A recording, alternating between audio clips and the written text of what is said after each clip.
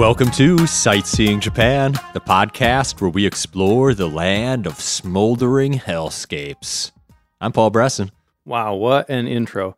I'm Jason Nealing, and today we are talking about one of Japan's three most sacred places. This place is called Osorezan, or Mount Osore, which translates to something like Mount Fear, or Dread Mountain. I like that, Dread Mountain. Yeah, that does sound pretty cool. Reminds me of Grumble Volcano from Mario Kart. Such a good board. Yeah. So this place is located in Aomori Prefecture at the northern tip of Honshu on the Shimokita Peninsula, pretty much as far north as you can get on that big main island of Japan. Yeah. And what is so awesome about it is that this mountain is actually an active volcano, and inside the caldera, which is that big crater-looking thing at the top of a volcano, there's a Buddhist temple in the caldera called Bodaiji, and it is believed in Japanese mythology to be one of the gates to the underworld. Pretty awesome. I saw someone call it anti-Disneyland. I thought that was pretty fun. That's an interesting way to put it. Yeah. It is an active volcano. It's been about 10,000 years since it erupted, but it's still emitting steam and volcanic gases, especially sulfur dioxide, from all these little bubbling, oozing cracks in the crater. So you get this powerful sulfur smell, which is part of what makes it feel like hell. Yeah. Have you heard that before, like the idea of sulfur being connected with the underworld or hell or whatever? I think I have. I don't know where it came from, though. Yeah, I kind of looked into that a little bit because I'd heard about that on the show Supernatural. Have you seen that show? No. They're always talking about how when you smell sulfur in the air, that's like a sign that the demons are close or something. Okay. But that was the only place I'd heard it, I think. So I looked into it, and apparently that connection has been there for hundreds of years because people connected the underworld with underground. And when they dug down into the earth, there's a lot of sulfur down there. Okay. Yeah. That makes sense. Mm-hmm. There's also a lake in the crater, Lake Usori. Highly acidic waters, of course, because all the stuff is bubbling into that lake as well. Yeah, almost nothing can live in there because it's so acidic. But that sulfur in the water actually makes it really pretty. A lot of various shades of blue. Yeah. Yeah, the whole place looks great, if not desolate. Well, I saw that. So, like, it's supposed to bring to mind these images of Buddhist hell, but then the lake is also supposed to be imagery of the Buddhist paradise. So you have this contrast between paradise and hell in the same place. There are also female mediums called Itako that are famous for performing on this mountain. We'll get into that a lot more later. Yeah. But there's some communing with the dead going on here as well. Yeah. It's a big part of what happens. Yeah, that's like a big part of just the idea around this place is that this is the place where people in Japan go to connect with the dead. Yes, exactly. So a lot of tourists go here, but a lot of people also go here to grieve or to try to commune with the dead. Or pray for dead relatives. Yeah, be closer to someone who's dead. Yep. Should we talk a bit about the history? Yeah.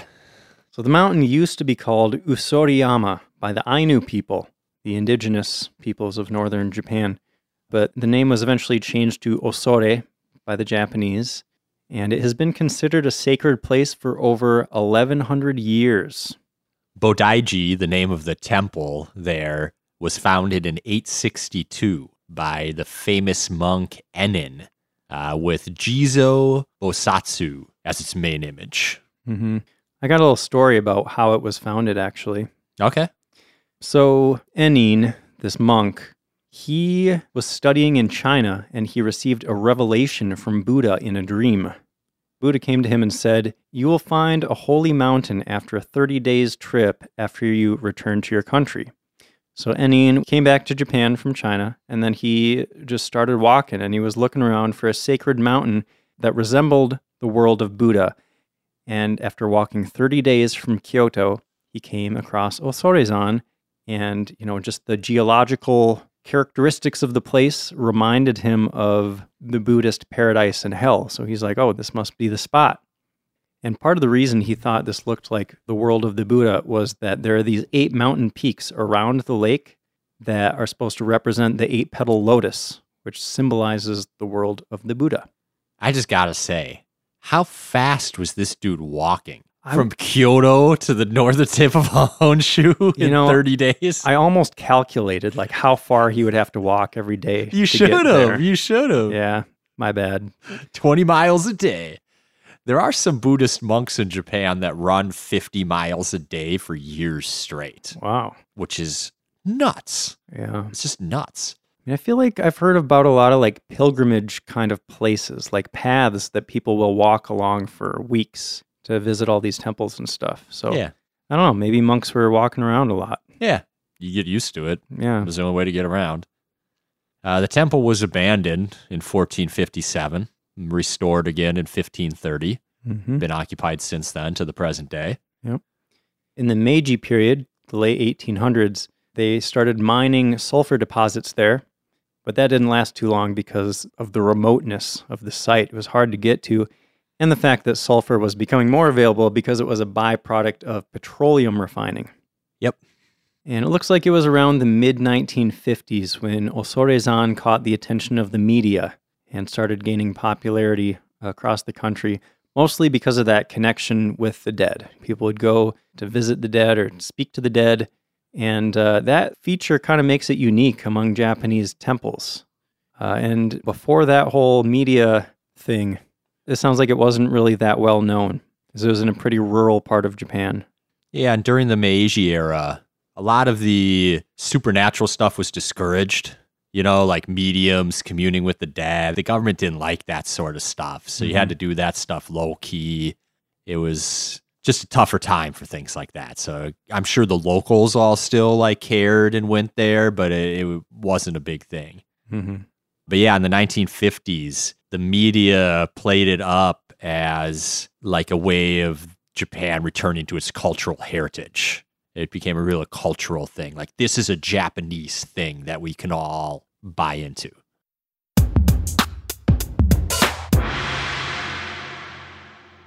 So let's talk about what your experience is going to be like if you go here. Yeah. I think it starts on the bus. Uh-huh. You start smelling that sulfur smell as you're climbing up the mountain. And then when the doors open on the bus to let you out, boom, you just get hit with it even 10 times harder. Lovely. Immediately you feel like you're in hell, right? Yeah. The ground is gray and barren. There's openings that are steaming and bubbling. Bubbling pits spewing noxious fumes, I saw. Kind of sounds like hell. Yeah. There are also a bunch of pit vipers around. So, venomous snakes. That's hellish, the right? mamushi. I ended up reading a bit about them. I was like, what is this? They're the most venomous snake in Japan. Yeah. And you usually have to go to the hospital for a week or two and get treated if you get bit by one. People fairly rarely die from it, but it's like a serious bite. And there's signs all over the place telling you to look out for the vipers. Mm-hmm. So don't go sticking your foot or your hand in holes or under rocks. Yeah. Just be careful. You don't need to be scared away by that, though. You can try to catch a glimpse of the one fish species that survives in the lake. Yeah. I saw that there are supposed to be 108 pools of boiling mud corresponding to the 108 worldly desires in Buddhism. Okay. And another little hellish element is that it's supposed to be eerily quiet. You won't hear any animals or natural sounds around except for some crows that like to hang around. That's kind of creepy. Right? Yeah, that is creepy. Crows, isn't that totally like death incarnate or something? Yeah, blackbirds. Mm-hmm. You mentioned the 8 peaks that correspond with the descriptions of Buddhist hell. And then there's that lake. We mentioned Lake Usori, which is really pretty. It's got like white sand beaches. And, like I mentioned, this is supposed to resemble paradise. So you got hell right next to this beautiful paradise lake. It's all these bright shades of blue. And green and yellow. Like, Yeah. it sounds like there are a lot of different colors you can see in there. Yeah, I think it depends on how many minerals are in each part at each time. Since gases are constantly being released, it probably changes. Yeah, pretty cool. Yeah. Yeah, that sounds awesome. Okay, so this next part is my favorite part of this whole place. There is a stream that leads to that lake and is supposed to represent the Sanzu River, which means the river of three crossings. So this river appears in Buddhist mythology, and the idea is that the souls of the deceased have to cross the river to get to the afterlife. A lot like the river Styx, you might have heard of from Greek mythology. Same kind of idea. Yeah. So you're going to see a little red arched bridge over the stream. And I saw that if you have led a virtuous life and you die, you won't have any trouble getting across the bridge. You know, it'll be clear as day right there in front of you. You just stroll across it and, you know, it's all good. But if you're an evil person, you might not even be able to see the bridge. Did you hear about this, Paul? Yeah. So it might appear to you as nothing but the slightest hint of mist, or it might even appear to be made of needles, so you can't cross it. Evil people cannot cross the bridge. You might just have to wade across the stream. Got to get your feet wet. Or if you're an even worse person, you might have to go for the third option, which is to swim across deep, serpent-infested waters. So those are the three crossings that it gets its name from. Okay. The part that I find sad about it is that when children die before their parents, it's considered bad karma because they make their parents so sad. So the children are weighed down with this bad karma and can't cross the river to get into the afterlife. Doesn't it seem really unfair that they're punished for dying so young? Yeah, I want to be like, who the hell came up with this? Like, that's not fair at all. Like, you should have came up with a better story. Yeah. That's probably really disrespectful to Buddhist people, but those are my thoughts. All right. So there's a lot to do with dead children here. Yes. Unfortunately, like Yes. a lot of parents of dead babies and dead children come here to help their kids cross the river. The kids are said to build piles of pebbles alongside the river to help them reach into heaven. I've seen some sources that said to help them reach into heaven and some sources that said to help them reach to the other side. So basically, the situation, I think, is that these kids are stuck in limbo, right? They're in a sort of purgatory, and this riverbank that they're stuck on is called Sai no Kawara. And my understanding is that it's their duty, their penance, to build these piles of pebbles so that they can climb the piles of rocks to climb to paradise. Okay. So you will see piles of stones all along the river. Mm-hmm. You also see a lot of statues of Jizo. Yep. He helps kids. We'll get into that more. We'll talk a lot about Jizo and who he is and what he does. Yeah, he's a good dude. But he helps the kids and protects them as like a parent would. Right. So yeah, these little piles of pebbles, like you can add on to those if you feel like helping the souls of these dead children, you know. A lot of them might be built by parents of children that have died that come there to try to help the souls of their deceased children. You might see a lot of pinwheels around too, or little kids' toys. Yeah. Kind of as offerings. Yeah. So Mount Osore is kind of conceived as just a vast memorializing system. Mm-hmm. You've got the temple, the river, the statues of Jizo, the parents coming to grieve. It's all part of the same thing going on. Yeah. You read about who knocks down those piles of pebbles, right? The demons. Yeah. Bad dudes. Yeah, there's demons tormenting these kids, trying to stop them from getting into heaven. Yeah. They'll come and knock down the pebbles. I saw that they will torment the children's souls with memories of the happiness they knew as living children. Wow. Yeah. Demons, you demons. They're not nice. Not nice guys. But, you know, Jizo, like you said, is there to protect them. I saw that when the demons come to knock down those piles of pebbles, all the little kids jump into Jizo's sleeves because he has these big, comfy sleeves. And, the little children souls are safe and warm in his sleeves. Mm-hmm. That's how he protects them. He hides them from the demons. Mm-hmm. On those stacks of pebbles, you might also see some coins. There's also a belief that souls need to pay their way across the river with 6 gold coins. Another familiarity with the Greek myths. Yeah. And I thought this was kind of an interesting little... There's all just these little hellish things about this place, you know? Apparently those coins, because of all the sulfur in the air, the coins quickly turn black when you place them there. Wow. Yeah.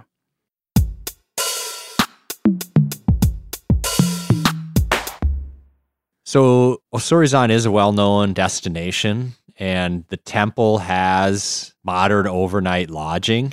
And you can get a vegetarian dinner and breakfast if you stay there.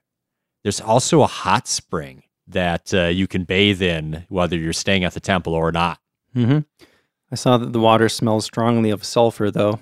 Not surprised. Yeah. But everything there does, so whatever. You're probably just used to it by then. Yeah, but I mean, if you bathe in there, I saw somebody warning that you will probably smell like eggs for a couple days after spending time in that hot spring. But it's supposed to keep your skin smooth and soft, so... You're on like the bullet train the next day, and everyone's like, it smells like rotten eggs. Like, yeah. Oh no, that's just me, guys. Yeah, but check out how smooth my skin is. Just feel this. It's amazing. Worth it. So along with the hot springs, there are some hells. Paul, you remember we talked about the hells in Beppu Sounds familiar. in the Kyushu episode? Yeah. There are hells at Osorizan too. These are hot springs with a bunch of crazy colors in them.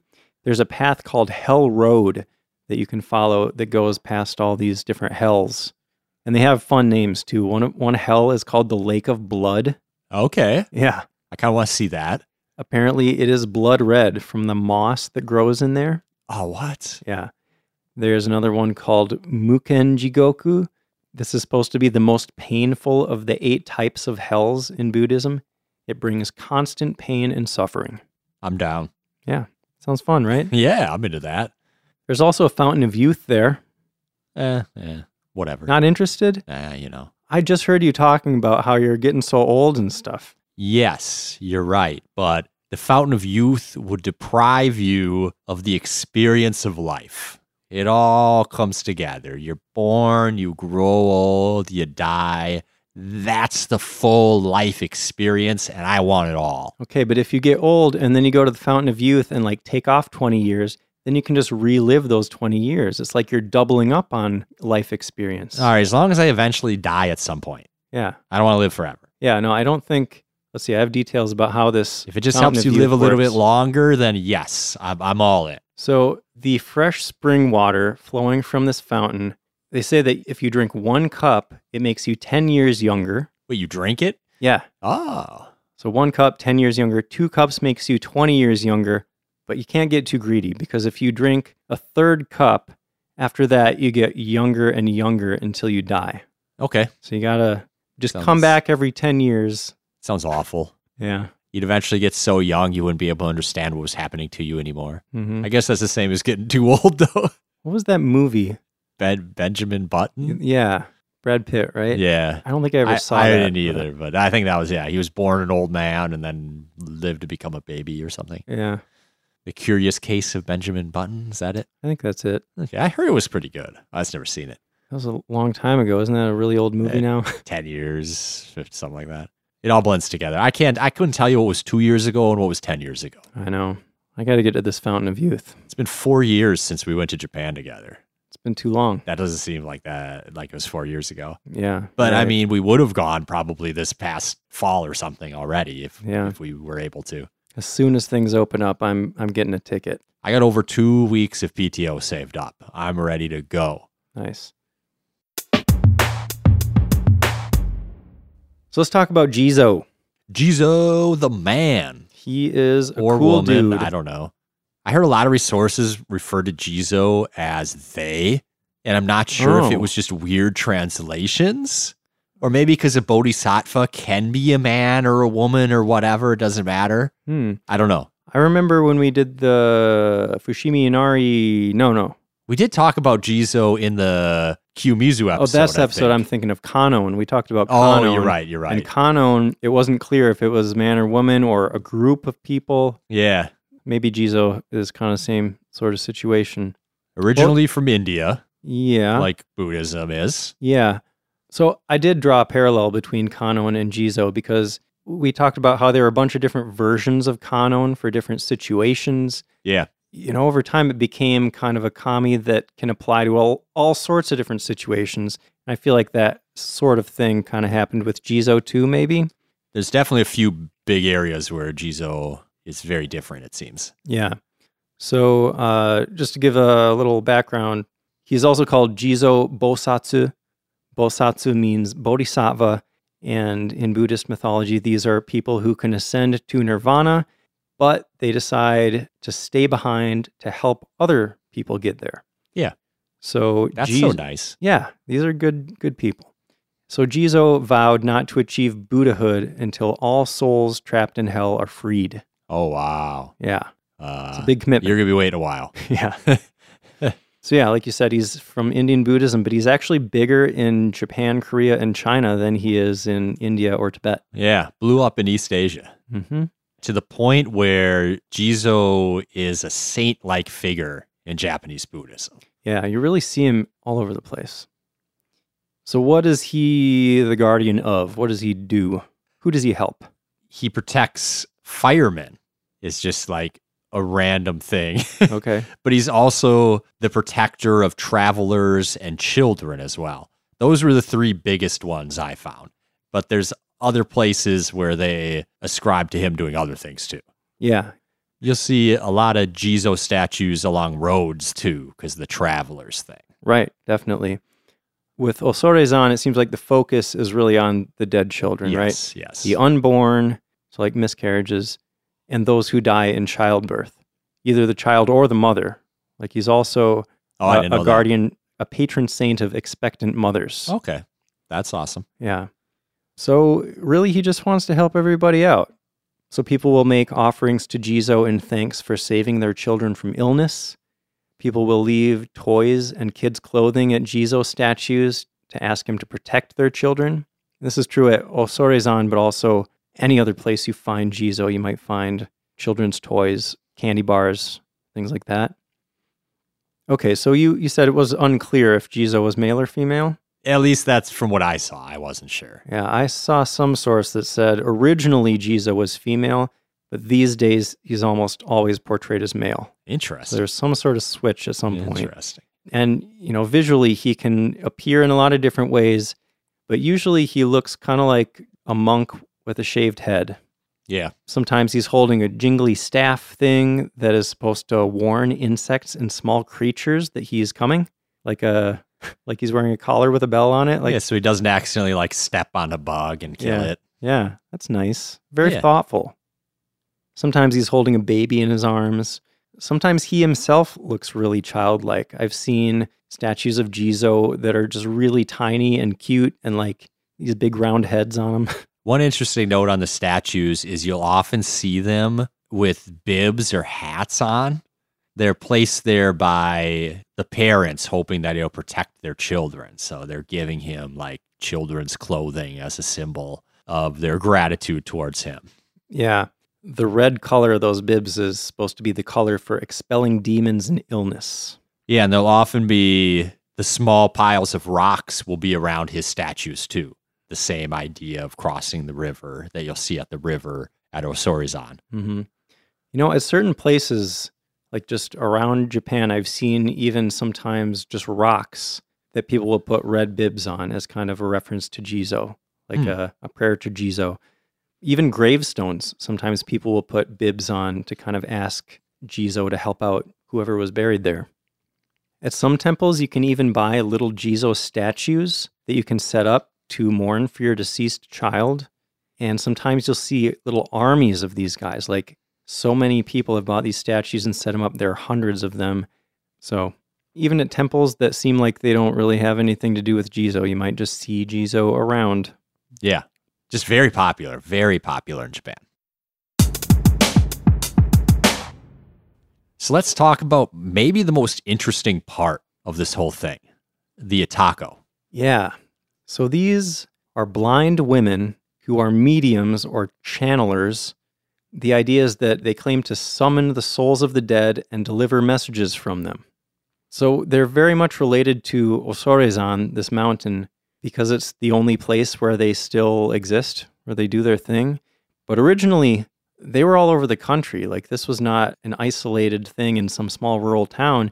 In medieval times, this was actually one of the only occupations available for blind people. So if you were born blind, you might just automatically become an Itako because there was no other option. Yeah, before Braille and all these other ways to like educate children, like what would you even do if your child was blind? You wouldn't even know what to do or how to teach them anything or find a job for them. So you'd probably just, once they were a few years old, you'd probably just give them to an Itako and have them train them because that's the only future for them. Mm-hmm. I saw that some people think that the Itako arose from the Yamabushi. Do you remember the Yamabushi? Sounds familiar. That was the sect that the Tengu imagery was based off of. Oh, okay. Yeah, I don't know. I thought that was interesting. There's like this esoteric sect off in the mountains, and it's connected with all this like supernatural kind of stuff, you know?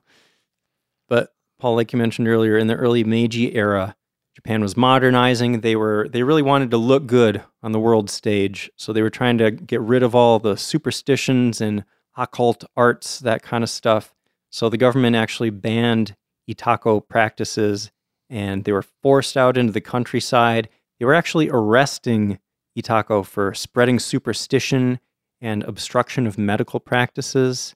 And they were kind of pushed off into just this little area around Osorizan where they were still allowed to exist by the locals. But in the rest of the country, most people started seeing them as beggars and swindlers. Not a good look for them. No.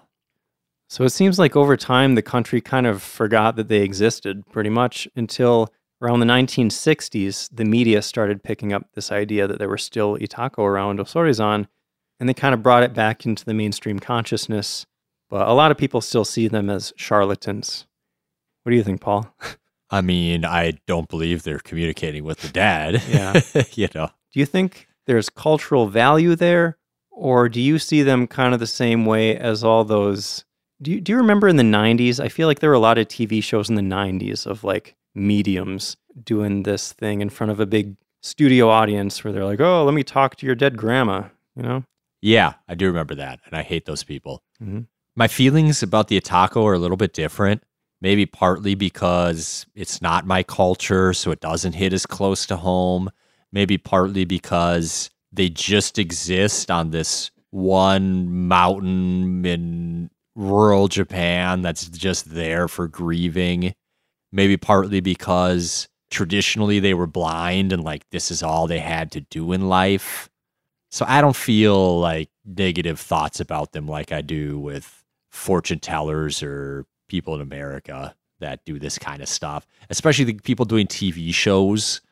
You know, John Edwards, I'm calling you out right now, right here. Like all your fake BS, making loads of money off desperate people. Mm-hmm. It is kind of the same thing, but it just feels different to me for those reasons.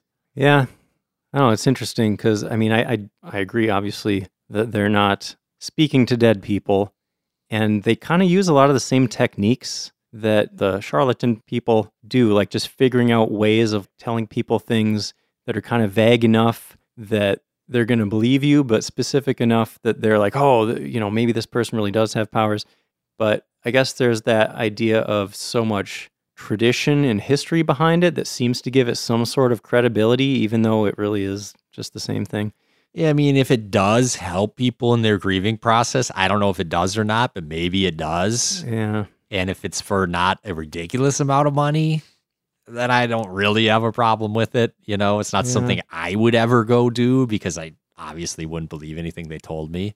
I've heard the argument that it can actually not be good for people that are like trying to grieve their dead loved ones. Because if you tell somebody something about their dead loved one that kind of casts them in a negative light or is just untrue about like the way that they died or the way that they lived, I don't know. It can be problematic to just give them this image that isn't based in reality at all. It's just something you made up, you know? Yeah. I've heard the Itako will give a similar accounts based on how old the person was, I think, when they died. Mm-hmm. So they'll say a lot of the same stuff. So they've got lines kind of that like work. Yeah. So I don't know. Yeah. I guess the way I think of it is like this was just a job that blind people did historically because that was the only way for them to make any money to survive. And I don't know, it's interesting that it's still around, but it's not really necessary and in some cases can be harmful, I think. It's kind of like the blind person tax. Like, we'll go pay this fee to get this thing, and all the blind people can like live and survive now off of that.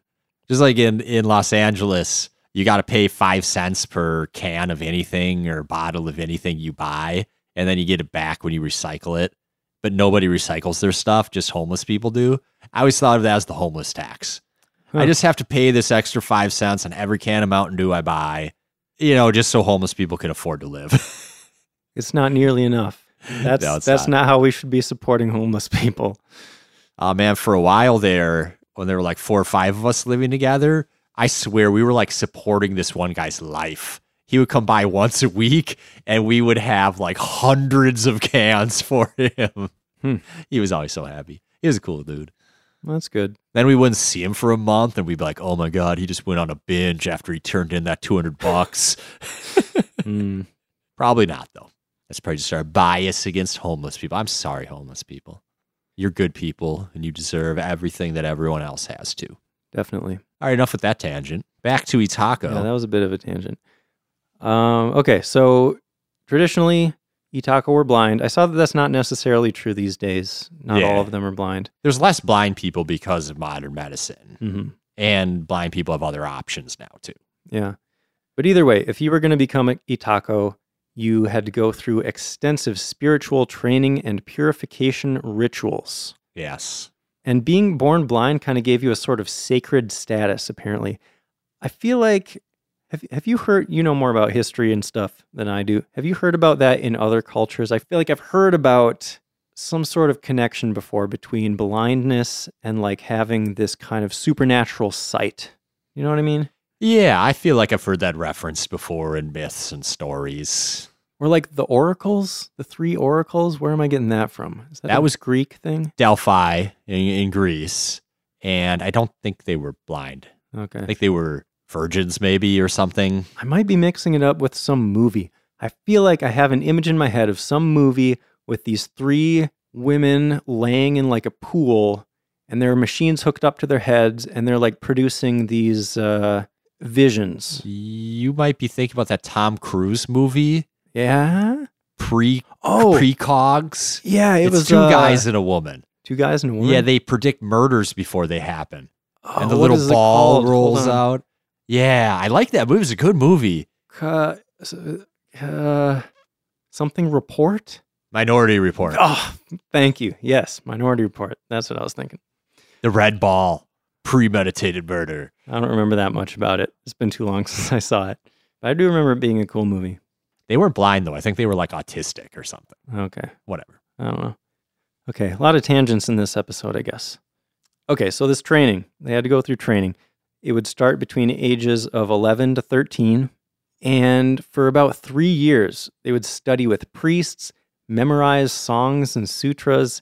And there was this ritual where hundreds of buckets of ice water would be poured on them over the course of a few days. What? It sounds terrible. That sounds awful. Yeah.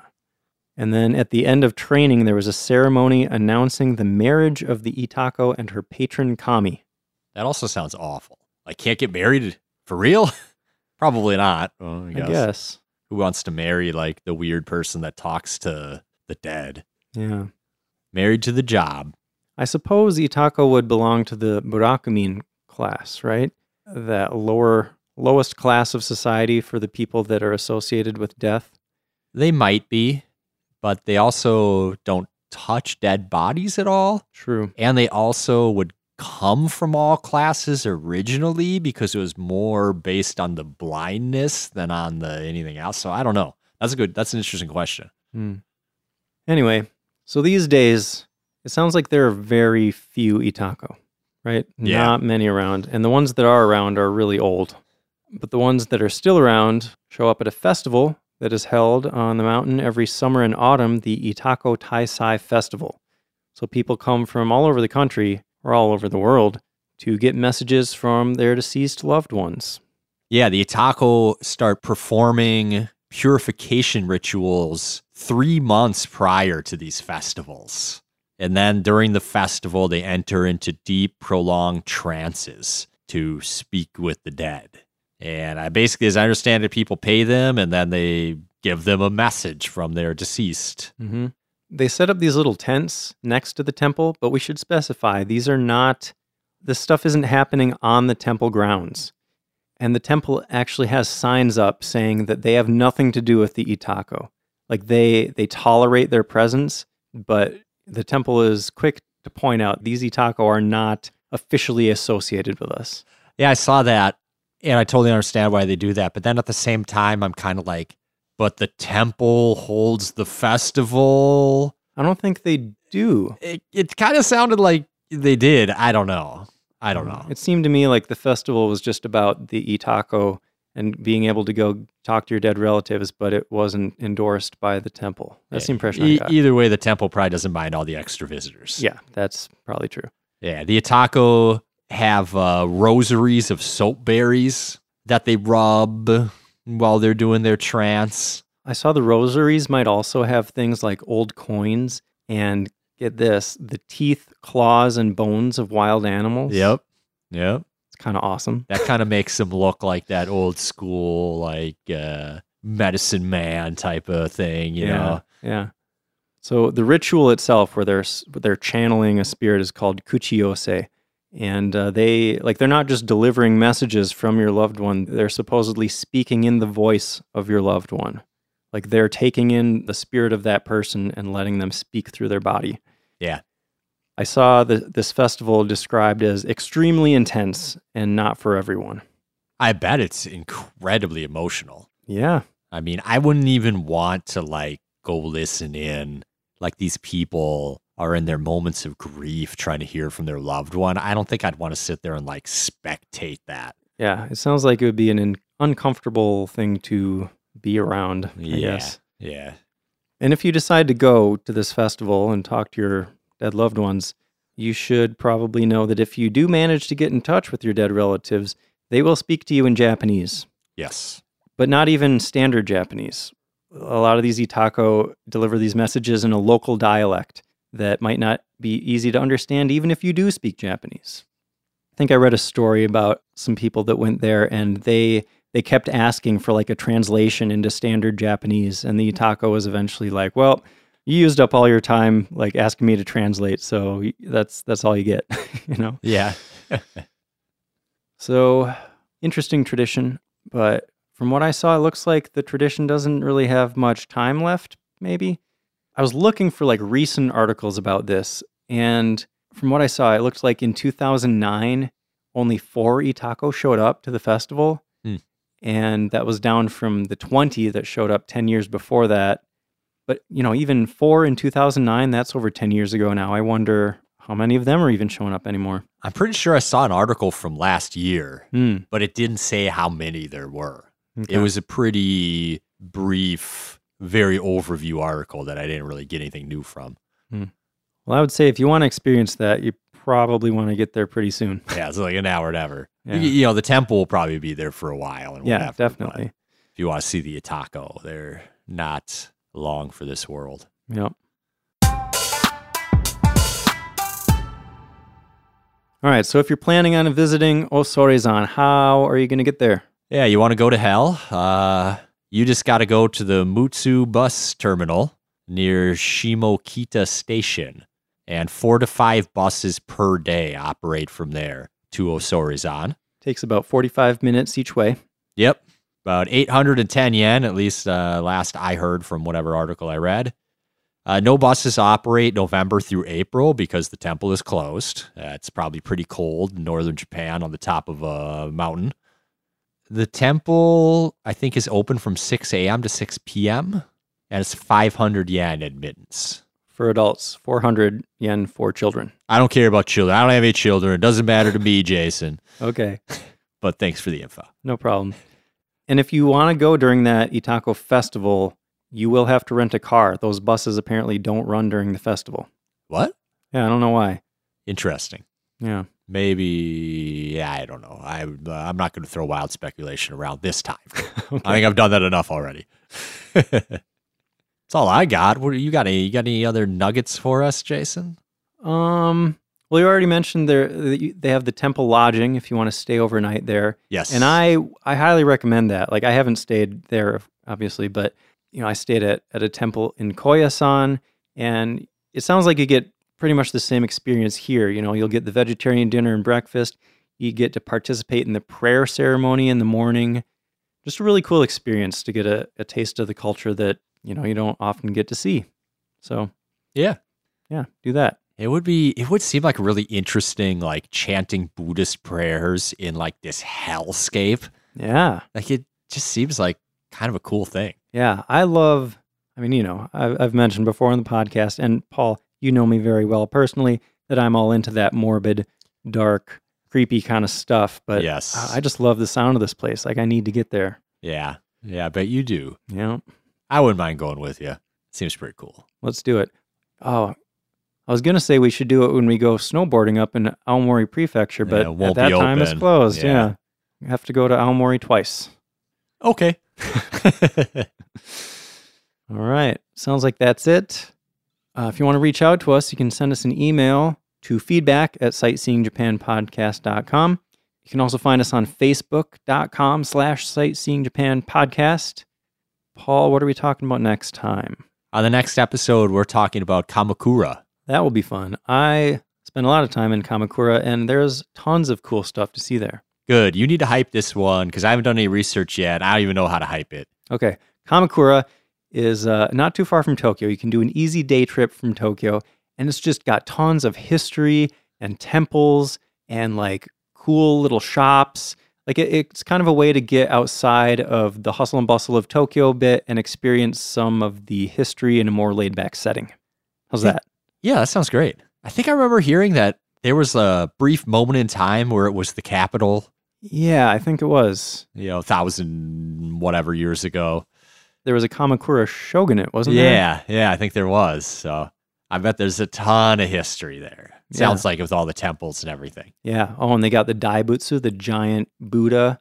Oh, is that the one you can go inside of? Yeah. Okay, the one that was shifted by that huge earthquake. Yeah, okay. Yeah. This is going to be a fun one. Yeah, it will. I can't wait to dive in and do my research. Me too. All right. Thanks for listening. See you next time.